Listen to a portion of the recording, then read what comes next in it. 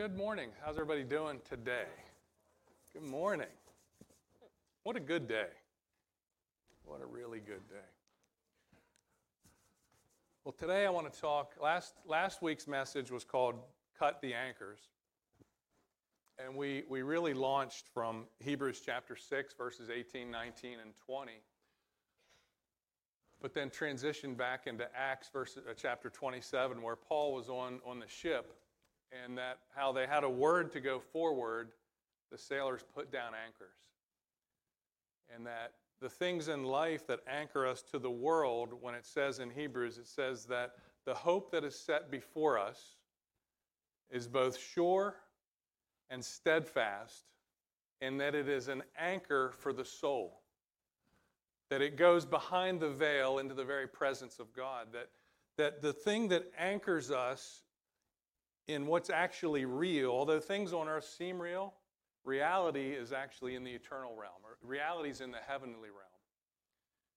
And when we grab hold of that hope, the hope that enters the veil, the hope that's sure and steadfast, the hope that is an anchor for the soul, it actually anchors our mind, the way we think, it anchors our actions, our attitudes, anchors our decisions, so that we're making right decisions, thinking right thoughts, having right feelings that line up with God's Word. And so today I want to kind of continue that. I believe last week when I read through chapter 6, verse 20, and it says that where the forerunner has entered for us, even Jesus, made a high priest forever after the order of Melchizedek. I said, one day I'll come back to that, and I didn't think it would be this week, but today's that day. So Melchizedek is a very mysterious person in the Bible. He's only mentioned in the Old Testament twice. He appears in Genesis chapter 14, which we read a few minutes ago, or I told you the story about when he meets Abraham. That's about 2,000 years before Jesus came to the earth. And then about 1,000 years after that, David, in Psalm 110, verse 4, it says, "You have sworn," he's speaking to God, he says, "You've sworn and will not relent. Thou art a priest forever after the order of Melchizedek." So David actually prophetically declares that Melchizedek is a type and shadow of Christ, if not a very pre-incarnate appearance of Christ himself. And so then we hear nothing. We hear nothing about Melchizedek until the book of Hebrews. And as I said last week, I believe Paul's the writer of it. I believe Paul had a revelation on righteousness more than anybody, but if you don't believe that, that's okay. You can say what you want. Doesn't matter. It's irrelevant. And in chapter 5, when he first kind of mentions this guy, Melchizedek, he says this. He says, "I have many things to tell you about Melchizedek, but you're dull of hearing. You're actually not mature enough to handle them." He said, "For the time comes when you should be able to eat strong meat, you need to eat milk." So if you brought your baby bottle today, we're not sucking on a bottle. All right, we're going to eat some steak today. So Melchizedek is it's a mature subject. It's what Paul, or the writer of Hebrews, calls strong meat. And then for whatever reason, a couple chapters later, he must change his mind, and he says, "Oh, well, I might as well tell you about him anyway." So there's a whole lot in chapter 7 especially about Melchizedek, and I'm going to jump around because to read it, it would be very difficult to read it. It's a long passage. I would encourage you to read it. But I want to talk today about a better hope. A better hope. It says in Hebrews chapter 7, verse 19, it says that a better hope was introduced by which we draw near to God. A better hope was introduced by which we draw near to God. So when we think of better, what does better mean? Better means of superior quality. It exceeds that which came before it, right? So if there's three things, we might think of what? Good, better, and best. But if there's only two things being compared, it's really just good and better. And so the writer here says, in comes a better. It's superior in quality. It's more profitable. It's more advantageous for you, and it's a better hope. And so last week when we talked about hope is just this.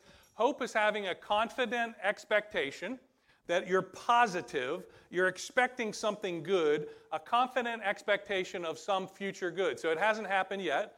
Paul said in Romans 8, he says, why would you hope for that which you see? So if you can see it, if you physically have it, if I have a phone in my hand, I don't need to hope for this phone. He said, so if you have it, there's no need to hope for it. He says, why does one hope for that which he sees? But if we don't see it, we wait and we earnestly persevere until we receive it. And so hope, although when you hope for something, I like to think of hope like this. Hope is like seeing with your heart what you can't see with your eyes. Because what happens is, although I can't physically see something, as I read God's Word, I begin to get an image of it. I begin to see it in my heart. I begin to see it in my spirit.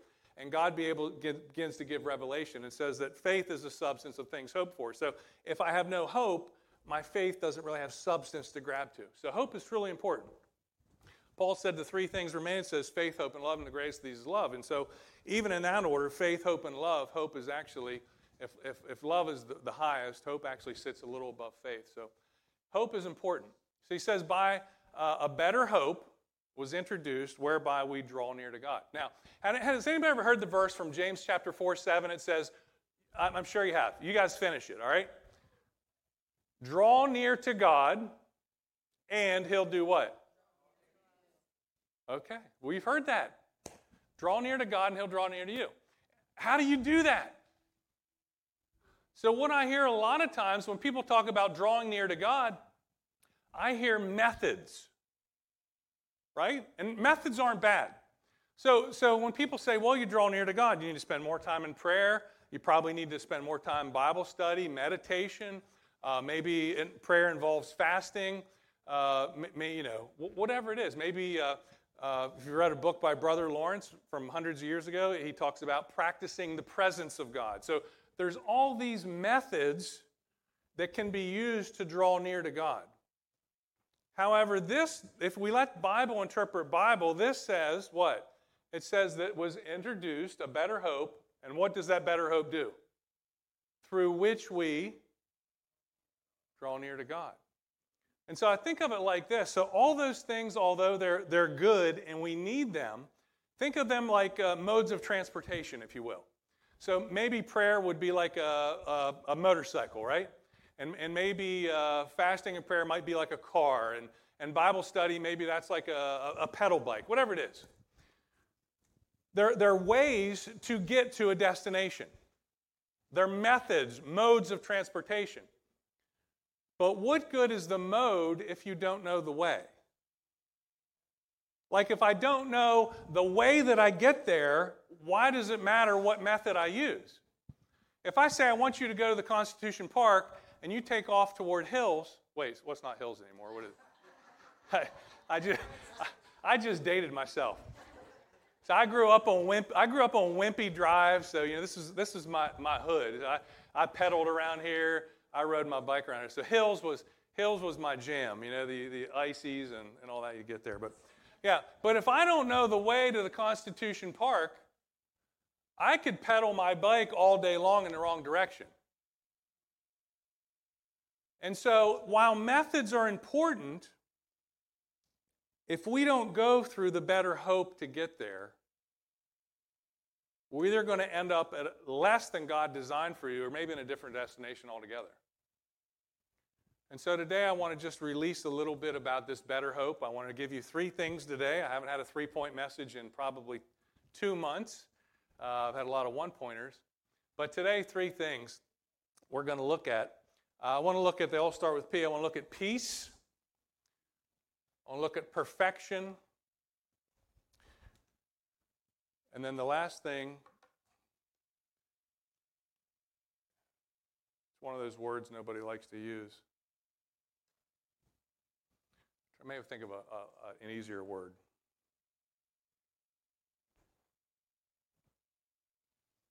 I'll just go with what I said. Perpetuity. Anybody know perpetuity? Think of perpetual. How about that? Peace for perfection and perpetuity. And we're going to talk about that when we get to the end.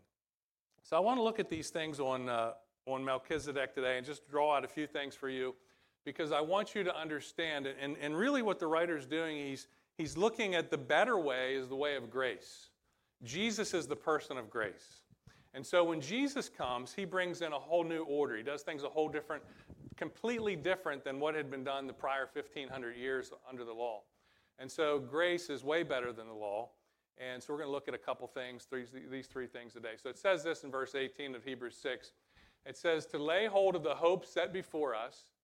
This hope we have as an anchor of the soul, both sure and steadfast, which enters the presence behind the veil, where the forerunner has entered for us, even Jesus, having become a high priest forever, according to the order of Melchizedek.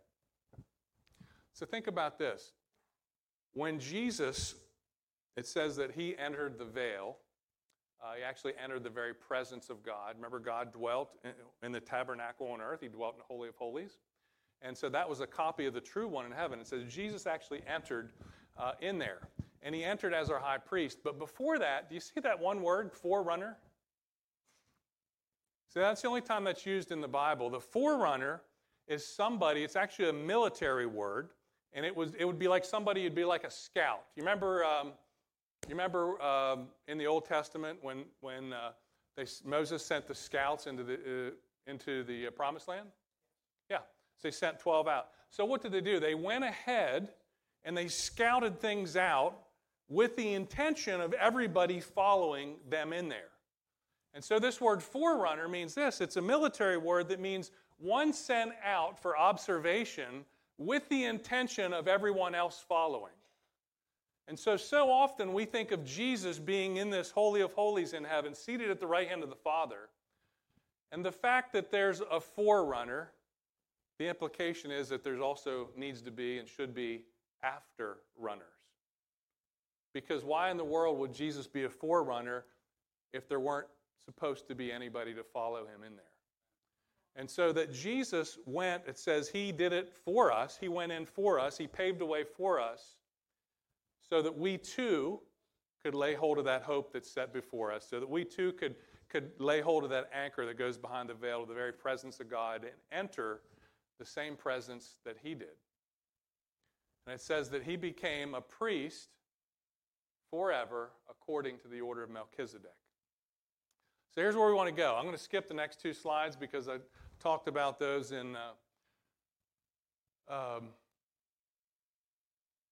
during communion. So chapter 7, here's the thing on peace. So unique thing about Melchizedek, he was a king, and he was also a priest. That didn't happen. Obviously, Jesus is also a king and a priest, King of kings, Lord of lords. He's our high priest. And so it says this. It says in verse 7:1, it says, this Melchizedek, king of Salem, priest of the Most High God, who met Abraham returning from the slaughter of the kings and blessed him. So I'm going to pause right there, because what happens a lot of times is when we have an old covenant mentality, under the old covenant, if I wanted to be blessed, what did I have to do? I had to obey. And I not just had to obey, I had to obey perfectly. Deuteronomy 28, it's about 65 verses, but the first 15 say this, says, all these blessings will come upon you if you obey all the things that are written in this law. So that the only way that you could really be blessed is perfect obedience. Guess what none of us have? Guess what Jesus had? Perfect obedience. So what happened under the old covenant was this.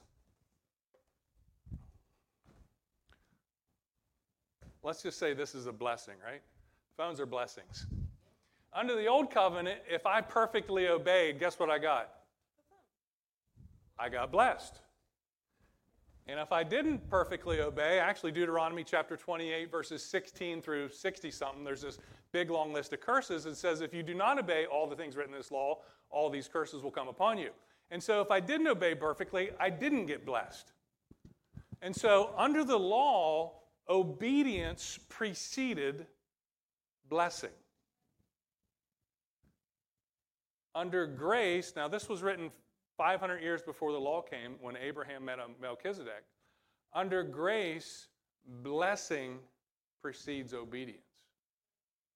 A lot of people don't understand that because a lot of people are still working to have perfect obedience to get God to bless them. Paul says in Ephesians 1 verse 3, it says, "Blessed be the God and Father of our Lord Jesus Christ, who has," past tense, "has blessed us with all spiritual blessings in high places in Christ Jesus." And so that the blessing has already taken place. See what happened in this, and we're not going to talk about tithing today, but what happened, it says that Melchizedek blessed Abraham, and then Abraham hiccuped. No, he didn't. There that was, bless you. It says that he blessed Abraham, and then with no law to do so, it says Abraham gave him a tenth or a tithe of everything. Under the law, I have to tithe to get blessed. And then it says in Hebrews 7, it says that a change in the priesthood requires a change in the law, and that word actually means to be transposed. And so what used to be over here is now like this. And so that before the law, it was blessing, and then obedience was the response to blessing. And then under the law, obedience was the requirement to get blessed. And then Jesus came, and it went back to the way it was before the law, which was blessing first, and then obedience as a response to the fact that he's already blessed me. That's a different way to live. See, but if we're living and doing things in an effort to get God to do something on my behalf, we're living under a legalistic mindset. What we start from victory. We start from blessing. We start from the fact that everything he ever did and will do, he poured out 2,000 years ago. All healing, all forgiveness, all everything provided for in the sacrifice of Jesus once and for all time. And because of that, man, I want to obey him. I want to live for him. I want to do everything right because he's already done everything for me apart from my performance whatsoever. So he says, this Melchizedek, priest of the Most High God, who met Abraham returning from the slaughter of the kings and blessed him, to whom also Abraham gave a tenth part of all, first being translated king of righteousness, and then king of peace. So think about this. So it says that he is the king of what city? Salem. So Salem was the original or old city of the city Jerusalem. It used to be called Salem. Salem is the word peace. You ever hear the word shalom? Shalom. Peace, shalom means nothing missing. It means everything complete, whole, sound, nothing missing, nothing broken. And it says that he was the king of peace. But before he was the king of peace, it says that he was something else. And what was that? I'm going to read it to you. First, everybody say first, being translated, what?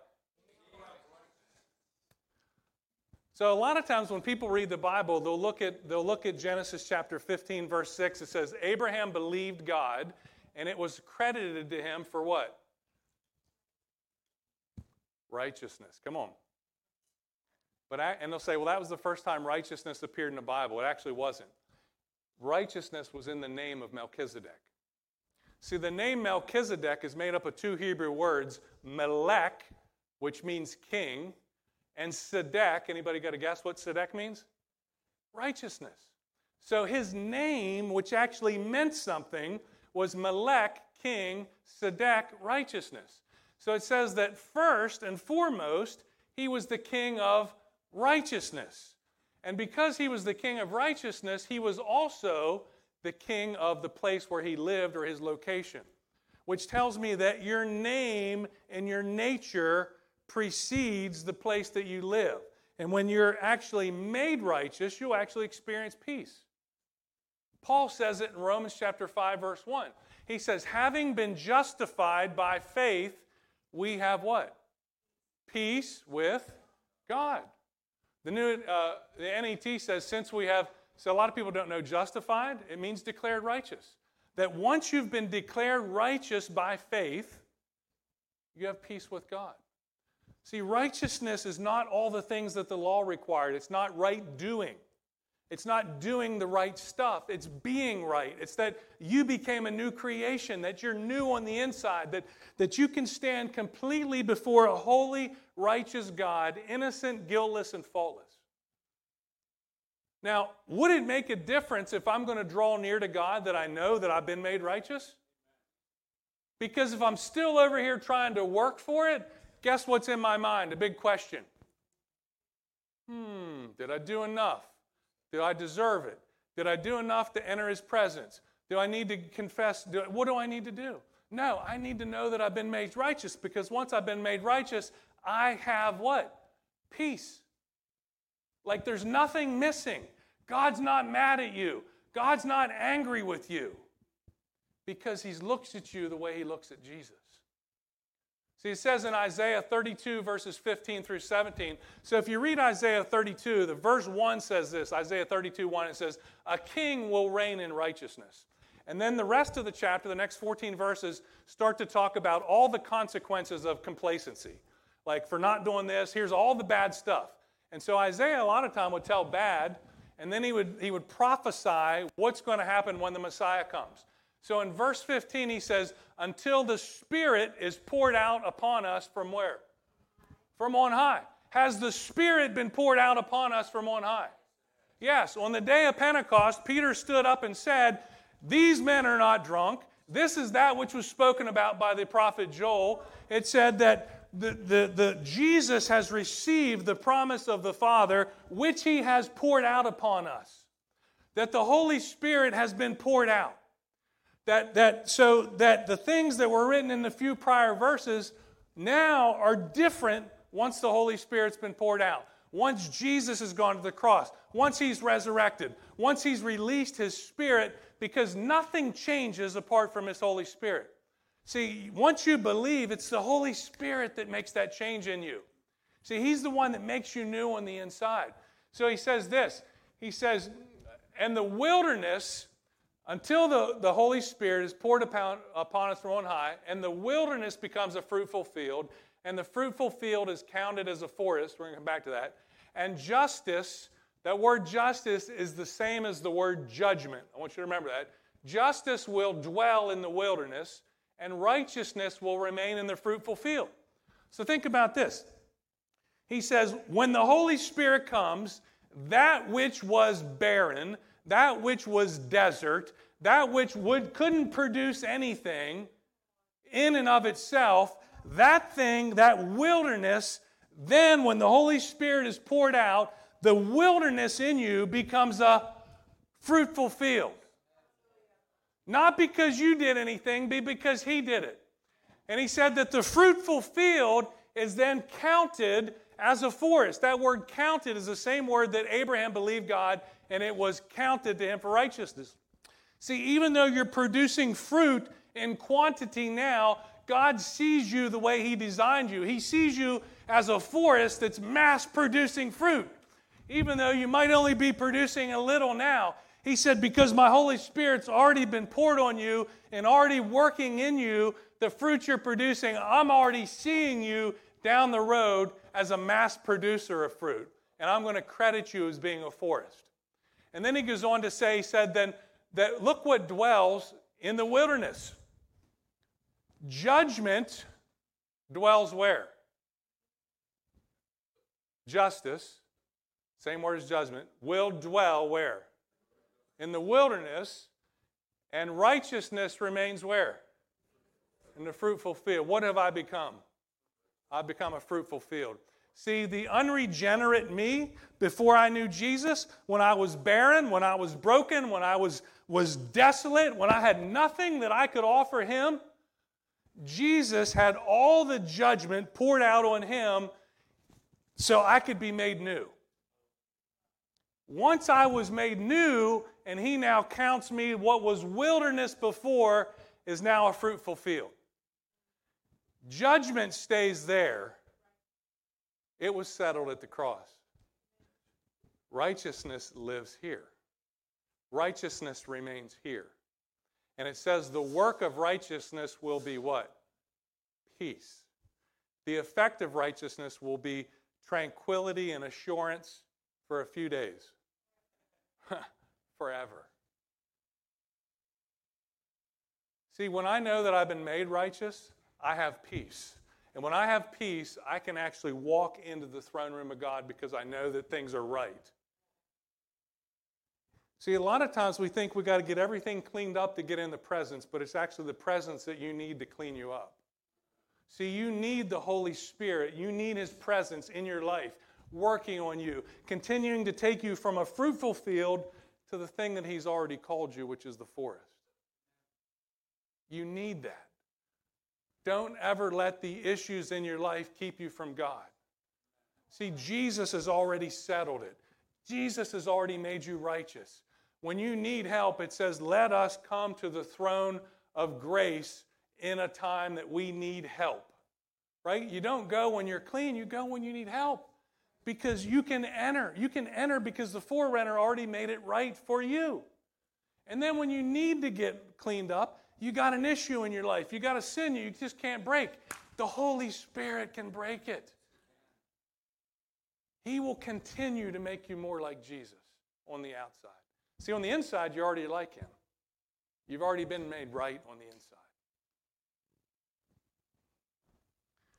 The second thing, perfection. Any perfect people here? Oh, come on. Come on.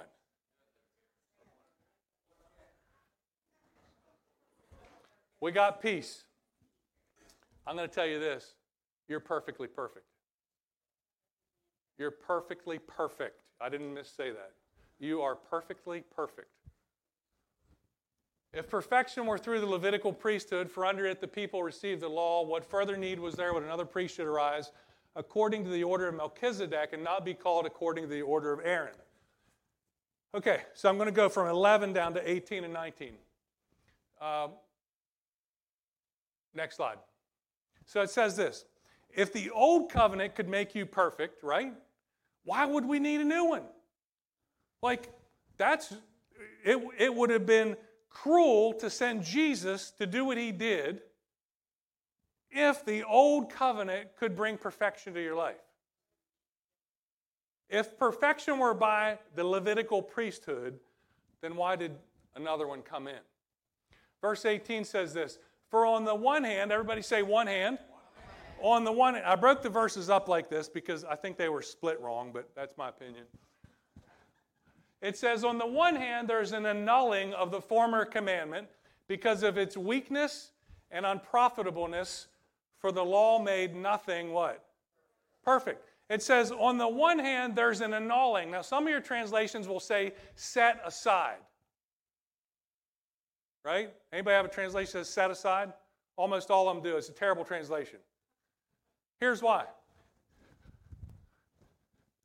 If I set something aside, guess what it still is?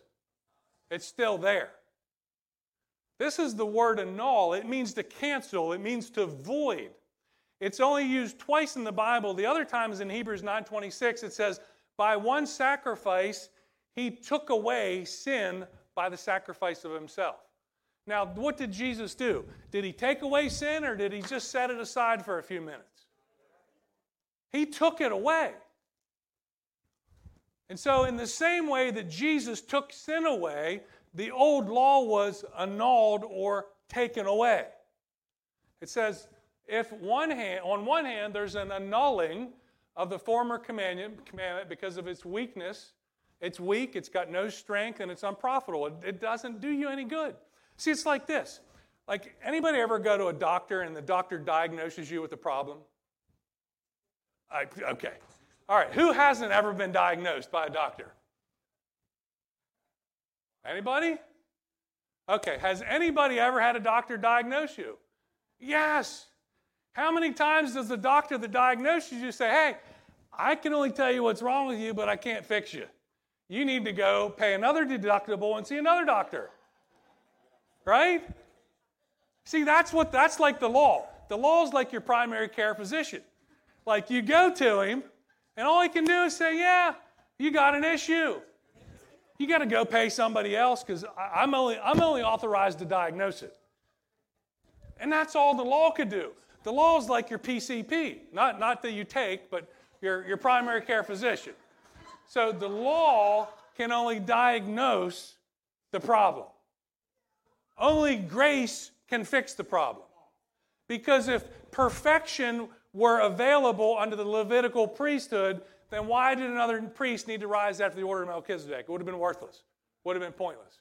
If your PCP could fix your problem, there wouldn't be a need for a specialist. Because it'd be pointless. Everybody say this. On the other hand, I feel like this old Randy Travis song. On the other hand, anybody, I'm really dating myself today. Guys probably never even heard of Randy Travis. Yeah, that was an old country guy. It says, on the other hand, there is the bringing in. This word bringing in, interesting word. The word bringing in is the word used to introduce the new wife that replaces the old wife. It's only used one time in the Bible. Imagine that. So if I only set my old wife aside, could I really bring in a new wife? No, she had to be done away with. Like, I got no chance of getting a new wife if Kristen's just sitting aside somewhere. Like, that's not going to go. Like, if I went to Laura and said, you want to be my wife? By the way, Kristen's just sitting aside right over here. That will not go well. She's got to be put away. She got to be annulled. And it says the bringing in, the introduction of the new wife, because the old wife has been divorced. She's out of the picture. See, Jesus doesn't believe in polygamy. He's not going to marry you to two people at the same time. And so he gets rid of the one so that you can be married to the new man. It says, on the other hand, the bringing in of a better hope through which we draw near to God. Next slide. It says, the law having a shadow of good things to come and not the very image of the things can never, with the same sacrifices, make those which continually, year by year, make those who approach perfect. For then would they not have ceased to be offered, for the worshipers once purified would have no more consciousness of sin. So what's that saying? Hebrews 10, 1 and 2. It says this. It says that every time they'd bring a sacrifice to the tabernacle, every time a sacrifice was made, what did it remind you of? Your sin. And it said, if that could actually fix and purify your conscience, if it actually took it away instead of just covering it up, which is all it did, then there would have been no need for another one. But what happened? Sacrifice, remembrance of sin. Sacrifice, remembrance of sin. Sacrifice, remembrance of sin. Guess what you remember? Sin. See, the strength of sin is the law. That word in 1 Corinthians 15 is actually dunamis. The miracle working power of sin is the law. So when the law tells you not to do something, it actually stirs that thing up in you to do it. That's true. But when you have grace, see, grace actually empowers you to not sin. Grace is not an excuse to sin ever. And if you ever think it is, you don't understand it. But what it does, grace actually raises the bar. It actually sets a higher standard. And then not only raises the bar, but actually enables you to do the very thing that it commands. It says, if that could have made you perfect, but it couldn't, because all it did was remind you of how bad you are. It's your primary care guy. Oh, you're sick. Oh, you're sick. Can't do nothing about it, but you're sick. All right, good news. Hebrews 10:14 says this. By one offering, say this, he perfected forever those who are being sanctified. Two things here. Perfected is actually in the perfect tense, which means that it's done once and for all time, never to be repeated again. So that by one sacrifice, when you accept Jesus, it says that he perfected you forever. Those who are being sanctified, that is in the present tense, which means we all got a little room to grow. right? We're not there yet. We're still being conformed to the image of Jesus. See, what happens a lot of times is when we say, well, there was only one perfect person, and you ain't him. Right? Who are we talking about? Jesus? Well, there's no perfect people. You know that. See, what happens when we relate to that thought process, we give ourselves an excuse to live less than God designed us to live. See, when we talk about, well, I'm not perfect, we're relating to the natural and not the spiritual. And I get that, that sounds arrogant. I'm confident that Jesus has perfected me. Do I have a way to go? Yeah, that's the job of the Holy Spirit, to continually to sanctify me, to make me more holy, to continue to make me into His image. But the settled fact in heaven for all time is that I have been perfected, made complete. I am completely complete, and I am perfectly perfect because of His one sacrifice. See, if it would have taken 2 sacrifices of Jesus or 3 sacrifices of Jesus, wouldn't have been perfect. But because He did it one and done, it's perfected for all time. See, I can give you another verse in Hebrews chapter 12 so you won't think, it says this. It says, so he's talking about, he said, you haven't come to Mount Sinai, which is where the law was given. You haven't come to Mount Sinai that has smoke and burning and all that. He says, instead, you've come to Mount Zion, the city of the living God, heavenly Jerusalem, myriads of angels, a festive gathering, to the assembly of the firstborn whose names have been written in heaven, to judge who's God, to the spirits of just men, or this translation says of righteous people made what? Perfect. So here's what you have to see. You have to see yourself the way God sees you. God sees you in the spirit, not in your physical body. Paul says, I no longer see people after the flesh. 2 Corinthians chapter 5:16, it says, we knew Jesus that way once, but not any longer. See, you have to see yourself the way God sees you, that on the inside, you've been made perfectly righteous, you have peace with God, and that you've been perfected forever. And when you see yourself by the way you're living, you're never going to have the confidence to enter the presence of God because you're going to think you're not good enough. You've been perfected forever. Now, I know you're not perfect. I'm not. On the outside. You could look at me and find flaws all day long. But are we relating to ourselves and other people based on the flesh or after the Spirit? God sees me after the Spirit. He sees you after the Spirit. Why do you think He says those that worship me must worship in flesh and truth? Spirit and truth. You have to worship God in spirit. He sees you on who you are in the Spirit. Say this, I'm perfectly perfect.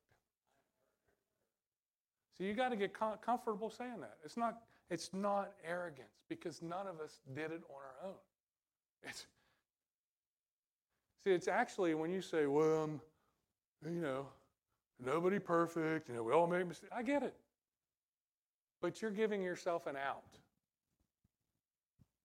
If God's standard is this, why would I settle for less?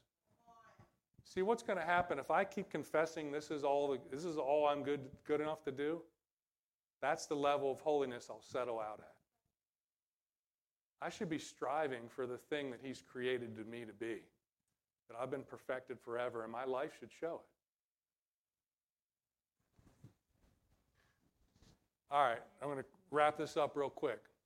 You've been made righteous. You have peace with God. You've been perfected forever, perfectly, completely whole in His eyes. And finally it says this, it says, and it's far more evident, in the likeness of Melchizedek there arises another priest who has come not according to the law of a fleshly commandment, but according to the power of what? Endless life. So how often do we think about this? And I'm guilty of this too. When we think of, now this word power is dunamis, miracle working power. We think of resurrection power. How many people think of resurrection power when we think of power? I do. Because we read Ephesians. Ephesians says this, it says, what is the greatness of his power toward us who believe that he worked in Christ when he did what? Raised him from the dead, and, here's the big thing, and did what? Seated him at the right hand of the Father, far above all principality, power, dominion, in this world and in the one to come. See, resurrection power is a thing. It's powerful. But how about the power that keeps Jesus alive forever? See, the power that seated him is the power that he comes in the power of an endless life. See, I love resurrection power. But then there's also the same power that keeps him alive for all of eternity. Like his life cannot die. He's not going to need resurrected again. The next verse say this. It says, also there were many priests because they were prevented from death from continuing. But he, because he continues forever, has an unchangeable priesthood. So here's what happened. Every time a priest would die, priesthood changes. Priest would die, priesthood changes. Guess what happened? Jesus is not going to die, so guess what doesn't change? Priesthood never changes. So the way that it is now is the way that it's going to be for all of eternity. It says, therefore, he's also able to save to the uttermost those who come to him through him, since he does, always lives to make intercession for them.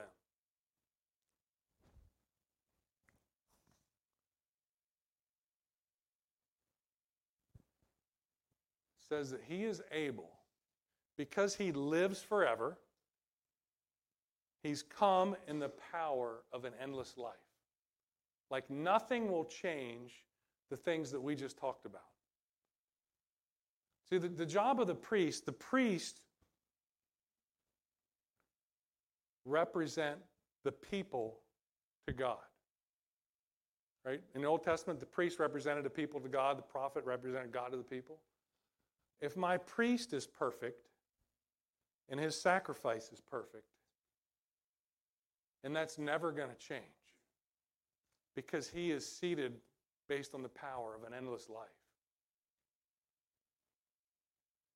And it says, because of all that, he's able. He has the ability to save, sozo, deliver, restore, heal, reconcile, all those things. He is able to save to the uttermost.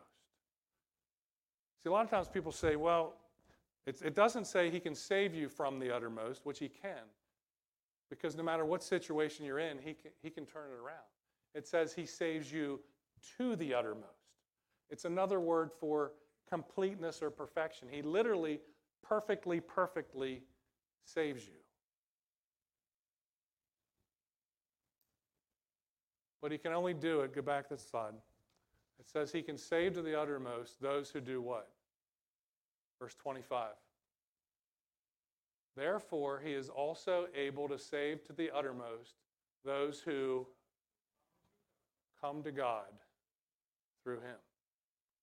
There's no other way. There is no other way to the Father except through Jesus. And that's just not for to be made righteous. It's just not to become a new creation. There's one way to the Father to be healed. There's one way to the Father to be delivered. There's one way to the Father to be forgiven of sin. All those things. See, Paul says that the same way that you received Christ, so walk in him. That the same way that I accepted Jesus the day that I first got saved is the same way that I approach him every other day of my life.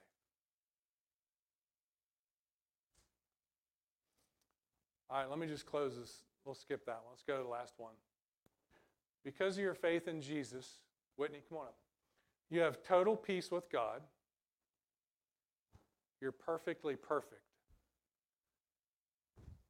And Jesus is perpetually praying for you on your behalf. I don't know what I just did here, sorry.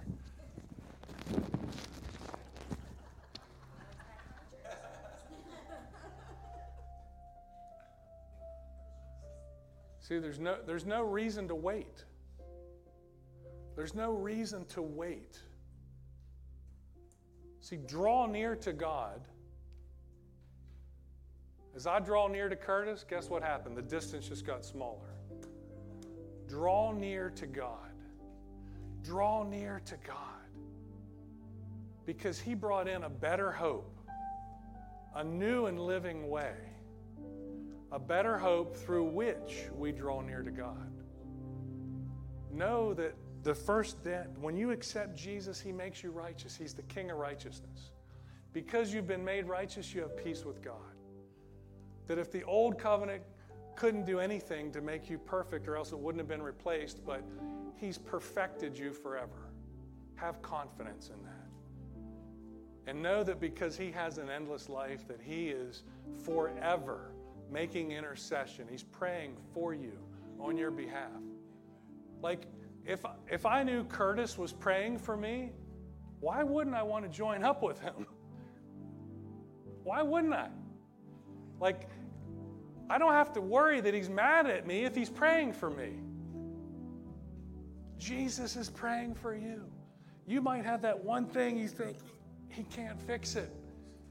He's already paid for it. He's making intercession for you. He's interceding. There's one man between God and man, the man Christ Jesus. See, a lot of times we think there's something between us and God. There's only one thing, it's Jesus. He's the only thing between you and God. And He's a forerunner. He's already been there. He's wanting you to follow Him. He's wanting you to step into the things that He's called you to do. He's equipped you. He's completed you. Let's pray. Let's stand up for me if you would.